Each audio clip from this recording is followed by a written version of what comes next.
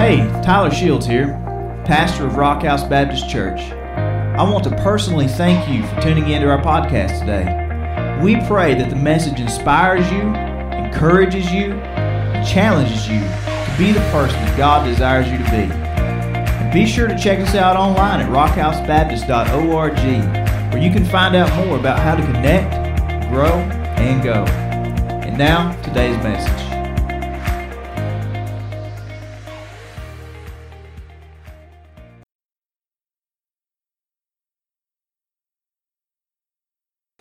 Good morning.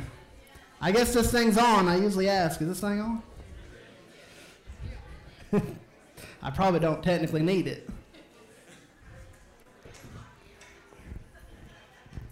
Kristen's been a little bit aggravated at me this week. I've been humming a little tune. Kind of goes, I think it's CCR that sings it. Put me in, coach. I'm ready to play today. I've been singing it all week, kind of excited about this morning. This series that we've come up with, we've come to, how's that? And the series is The Joy for the Journey, and Pastor Tyler kicked it off last week, and we're going to kind of come back to the journey this morning and kind of looking at finding joy in the journey and what Paul did and how he had journey through his trials. So this morning we're going to look at how Paul had journey in his trials. And before we get going too much, this is a letter to the Philippians. Pastor Tyler shared with us last week, but it's a letter to the Philippians, and I kind of got to thinking about my grandmother this week. I think she's passed away 3 or 4 years ago or so now, but I remember my grandmother had this shoebox, and it was full of letters that she had received from family members and postcards, and she would pull these postcards out and these letters, and she would share them with me and talk to me about receiving these letters and the joy that she had when she received them to see family members, on vacationing in Florida or Myrtle Beach. My dad was in the service overseas, so she got letters from him, and they was tattered and they was discolored, and all she had to do was pull them out. She didn't have to read them anymore. She knew exactly what that letter said, and why I thought about my grandmother and those letters is the joy that she had in receiving them and kind of anticipating what was going on in families' lives. And today we don't really have that anticipation much anymore because we got the Facebook. I mean, we roll out of bed, the first thing I do is flip it over, see what's going on. Me and my sisters and Mom had this little family living room, and my sisters are posting videos of their family, and I get to see it instantly. We don't talk, but I know exactly what's going on in their lives, and I feel like sometimes we lose this anticipation of hearing about our loved ones, even though we don't really talk to them because we know so much about them due to the Facebook. But this morning I wanted us to I got an illustration a little bit that I came across and found about who the Philippians were and who was anticipating hearing from Paul. And in Acts chapter 16, these verses are not going to be on the screen. So Acts chapter 16 talks about Paul's first journey to Philippi and the people that he encountered. And the first lady that he came up to was Lydia. She was a dealer in purple cloth from Thyatira who worshiped God and was listening. And as Paul and them was talking to her, the Lord opened her heart to pay attention to what was spoken by Paul. After she and her household were baptized, after she had heard, her and her house was baptized. So Lydia was one of the first ones that, come in contact with Paul as they're walking to Philippi, and her whole house was baptized after hearing the gospel, the good news of Jesus and what he'd done for them. So this is probably one person the letter was written to in Philippi. We're not 100% sure, but I want you guys to play along with me today, if you would. Then they came across another lady. She was a little bit out there.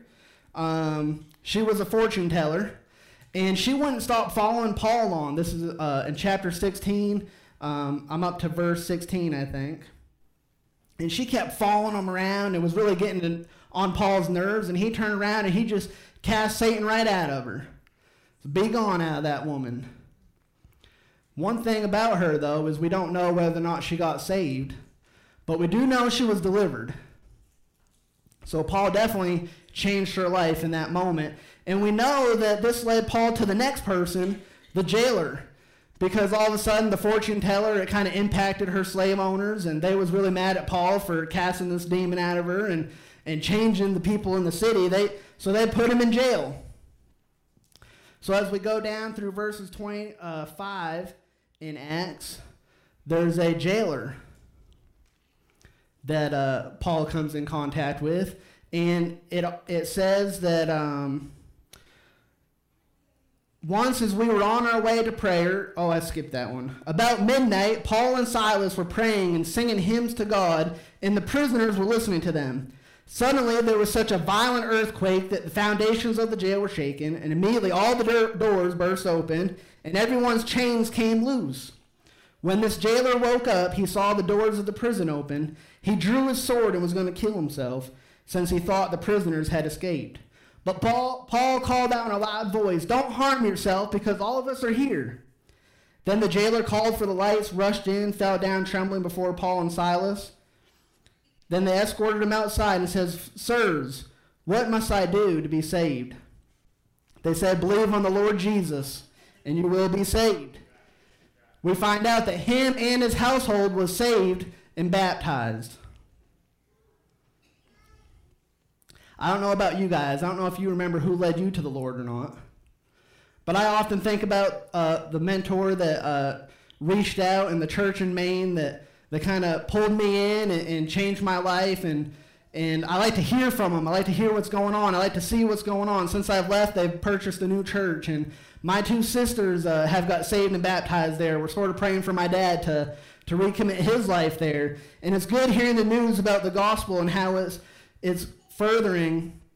But none of those people that I met in Maine are in jail. Here Paul is writing to us, and he's in jail.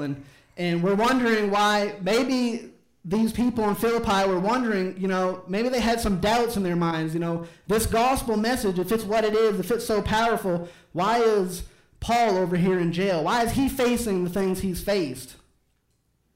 So this morning, I think that we're going to come, and I want you guys to be in anticipation about what Paul's getting ready to say to these people, to Philippi. I want you to be kind of mindful of, here's Paul, the person that's showed them the way, spreading the gospel, and he's left them, and 6 years have probably gone by now, and now they're hearing back from Paul. So as we would, please turn to Philippians chapter 1, verse 12. 12 through, I wrote, 20 up there, but we're going to actually stop at 19. It says, "Now I want you to know, brothers," here's Paul, "Now I want you to know, brothers, that what has happened to me has actually resulted in the advance of the gospel, so that it has become known throughout the whole imperial guard and to everyone else that my imprisonment is in the cause of Christ. Most of the brothers in the Lord have gained confidence from my imprisonment and dare even more to speak the message fearlessly. To be sure, some preach Christ out of envy and strife, but others out of goodwill. These do so out of love, knowing that I am appointed for the defense of the gospel. The others proclaim Christ out of rivalry, not sincerely, seeking to cause me anxiety in my imprisonment. But what does this matter? Just in every way, whether out of false motives or true, Christ is proclaimed. In this I rejoice. Yes, and I'll rejoice because I know this will lead to my deliverance through your prayers and help from the Spirit of Jesus Christ." So let's pray this morning before we get going. Father, we just thank you for this letter that you've given us, and we thank you, Father, that you come and give us the joy unspeakable, Lord, that you loved us so much that you sent Jesus to come and die on that cross for each and every one of us. Lord, we just ask that you would clear our minds and open our hearts right now, Father, to the word that you would have us receive. And Lord, be with us. In Jesus' name, amen. The first thing we see is that Paul had joy in prison. Remember all those things that happened to Paul, the beatings that he's been going through, his imprisonment. They ran him out of town. Paul's faced a lot of trials. But the good news is, we heard it's all for the advancement of the gospel, right? Because these things, Christ is being proclaimed. Paul's not writing to him saying, hey, send help. Pray for me. I'm in prison. This is just so terrible. Like, I probably would if I was in prison. I'd be like, I want to get out of here. Help me. But Paul is reminding them that there's been advancement of the gospel. So I talked about that jailer for a minute, the one who was going to kill himself. And let's pretend he's in the congregation. He's listening to the letter being written. And I think he would catch notice that the imperial guard, is starting to believe about the gospel. Even they're starting to believe, the one that's imprisoning Paul right now, they're starting to believe that he's an innocent man. And they're starting to believe in Jesus. You think that would bring a little joy to the prison guard? Now, a little bit of information about the imperial guard. This was the inner circle that was to take care of the emperor. It was their main job, the imperial guard, to take care of the emperor. So what's happening to the gospel?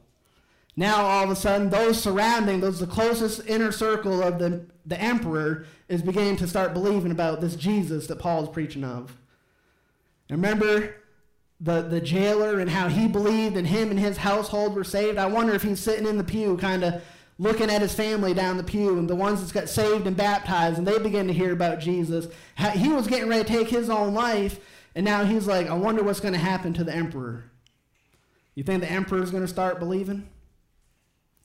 I almost think he's going to. I'm sure the guard whispered a prayer. Father, protect Paul, continue to give him strength, and thank you for this advancement of the gospel. I'm not sure. I'm just reading into that. That's just Dan kind of looking at things, and but the imperial guard, now the emperor's beginning to hear the advancement of Paul. Paul wasn't saying, oh, pitiful me, I'm in jail. He's letting people know what's going on. I was thinking back a couple weeks ago, not long, about one of my trials I was facing. And Matt came up to me and said, how you been doing today, son? Great. I got a good job, Mac. Things are going good. I've had a great day. Me and him getting ready to hop on the bus. 2 bus trips later in youth group, I was wiped out questioning what I was doing here. Is this for me? I don't know if I'm going to be able to make it. 2 bus trips and a Wednesday night youth group. The youth ran a train over me, and I don't even know what was going on. But the good thing is there's been a couple of us been working on a discipleship program. And that night I got back to the Bible, and I got to studying. And the great thing was we was doing this lesson right here. We was learning about Philippians, and I got to thinking to myself, Paul's in prison, an innocent man proclaiming the gospel. How much better do I have it? Just do a little youth group with the kids, let them hug you, let them run around and be crazy, and tell them a little bit about Jesus. I mean, I'm not beaten, I'm not imprisoned, I'm not short anything. It was almost like God came to me and just said, son, you have it made. You have it made compared to Paul here. We need to be like Paul and find joy in this journey. The next point is, Paul had joy while others meant him harm. And I beat myself up over here. This one's going to be a little bit challenging. But while Paul was in jail, others began to preach out of rivalry and competitions of sorts, and I began to think about what that meant. And the first thing I came to was the competition between churches. I don't know if you guys ever heard any competitions between churches, or that one thinks this way and the other one thinks that way. There's almost like a rivalry. One's wondering, but look at that big VBS they got over there. Look at these baptisms over here. And look at that church over there, what they're doing. Did you hear what they said over there, what they're doing? Kind of like a competition and rivalry. But what did Paul say? Christ is being preached and people are being saved. We should be clapping our hands and celebrating instead of sitting back and having petty little arguments about what's going on. The main thing is the main thing, and that souls are being saved and that we're going to heaven. I think there's going to be a lot more in heaven than just, the Baptist church. And I think there's going to be a lot more in heaven than just the Church of Christ and the Pentecostal church and all that. I think there's going to be all of us of all different nationalities and all different understandings, as long as you believe that Jesus came and died for you on the cross.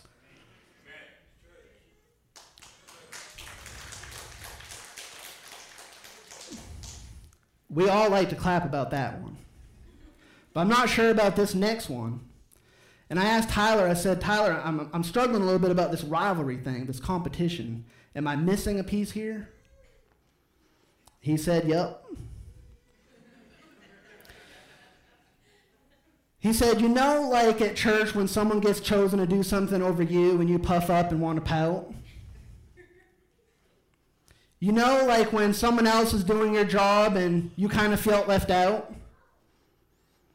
You know about the time that happened in the business meeting that didn't go quite your way? He said,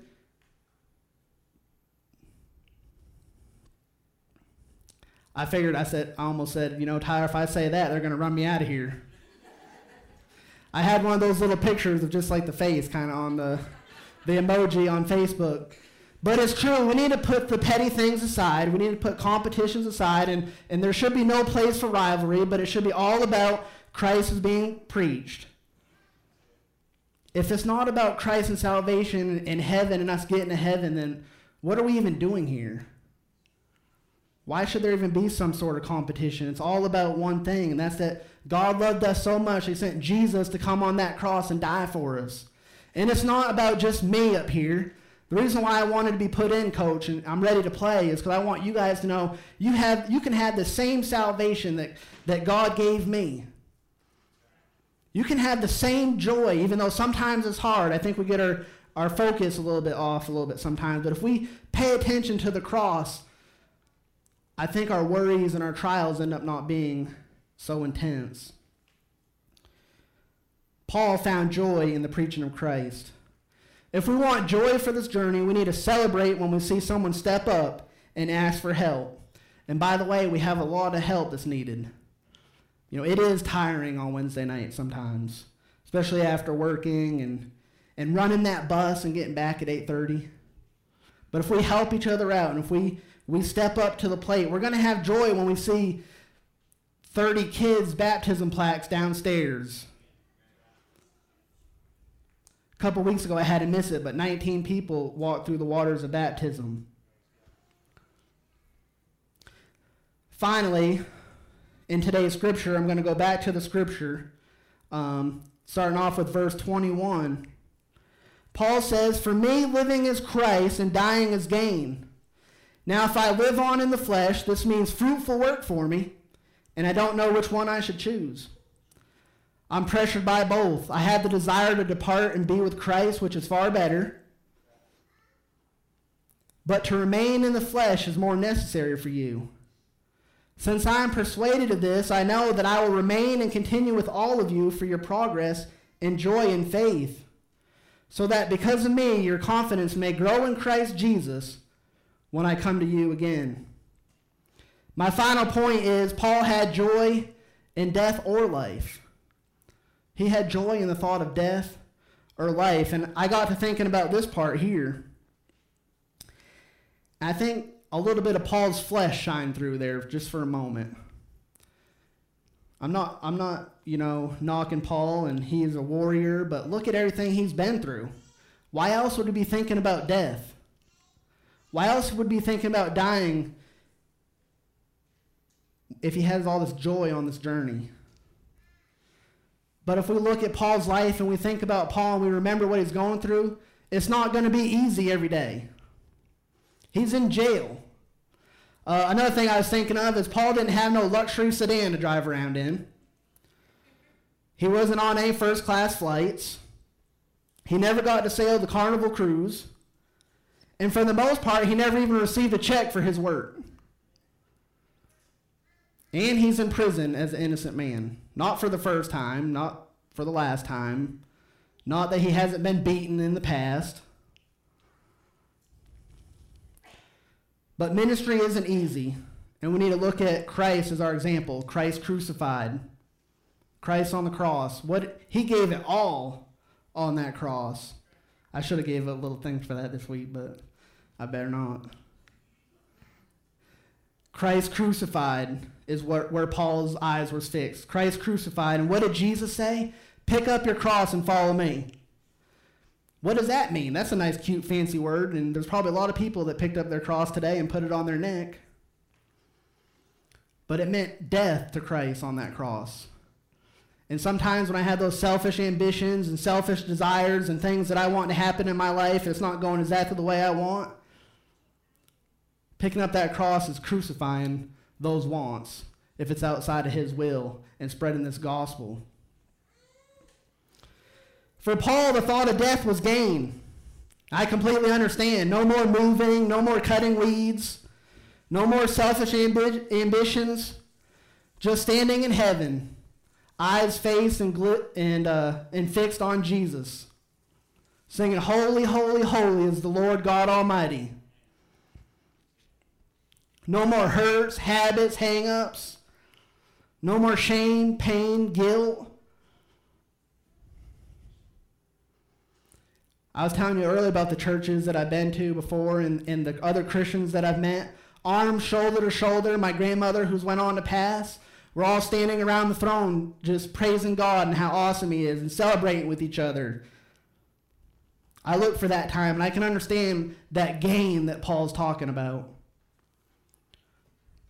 But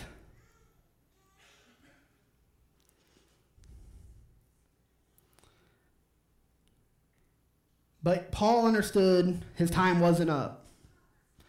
Paul also had the joy in the thought of living.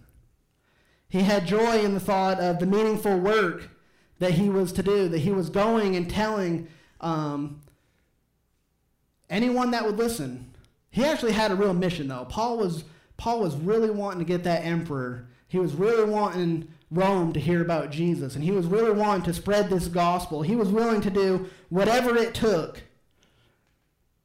That his life meant Christ, to live as Christ. That if Paul lived, he wanted to die, but if he was going to live, it was going to mean others was going to hear about Jesus. Others was going to be saved. It meant a meaningful work. So I kind of challenge you guys, if you was to live, does that mean Christ preached? Is others going to hear about Jesus if you're to live? Are they going to see the joy that comes with the cross? If you're going to die, does that mean gain for you? Some it does, but some's not quite sure what death is going to mean for them. I want us to think back to the fortune teller. Maybe she was in the back, she didn't want to be recognized. Maybe she was remembering the time that Paul changed her life forever. Hearing out about the joy Paul had in his letter while in jail as an innocent man, I can't imagine the joy that came to her heart. I can't help but imagine the joy that came to her heart. I can't help but her contemplating that heaven's real and wondering just how awesome it really could be if Paul was willing to put everything on the line. So this morning, do you have joy for this journey? If Paul can find joy in prison, I urge and argue that each and every one of us can find joy in our trials. Most of the time, the reason why we can't is we're not focused on the cross, we're focused on the problem. Our eyes are down here when they should be fixed up here. This morning, if you, like Paul, put Christ at the center of your life, I know that you'll find joy in hearing about Christ crucified. So this morning as we end, the music, I guess, we could bring the music. We could think back on Paul and who he was. His life was drastically changed on that Damascus road. That's where his joy come from. Christ crucified in heaven.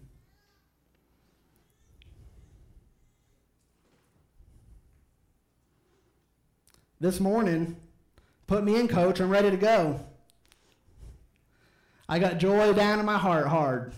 There's a little song about it. I'm not good at singing, and they don't let me.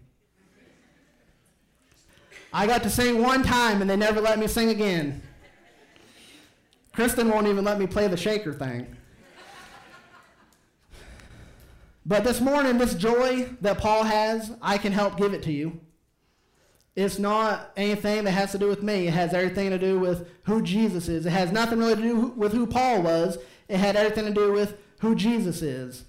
So as you guys would stand, I just ask you guys to think about it. Does death mean gain for you? If you were to die today as you leave here and you walk out those doors, is that going to be a gain for you? Most of us won't die when we walk out those doors. So if you walk out those doors this week, does that mean that to live is Christ for everyone that comes in contact with you? If not, would you come and pray at the altar and ask for God to give you that strength that surpasses all understanding, that gift of joy that Jesus gave on that cross? Thanks again for tuning in today. And remember, the greatest decision that you could ever make is to place your faith in Jesus Christ for salvation and begin a personal relationship with Him. Again, thanks for listening, and God bless.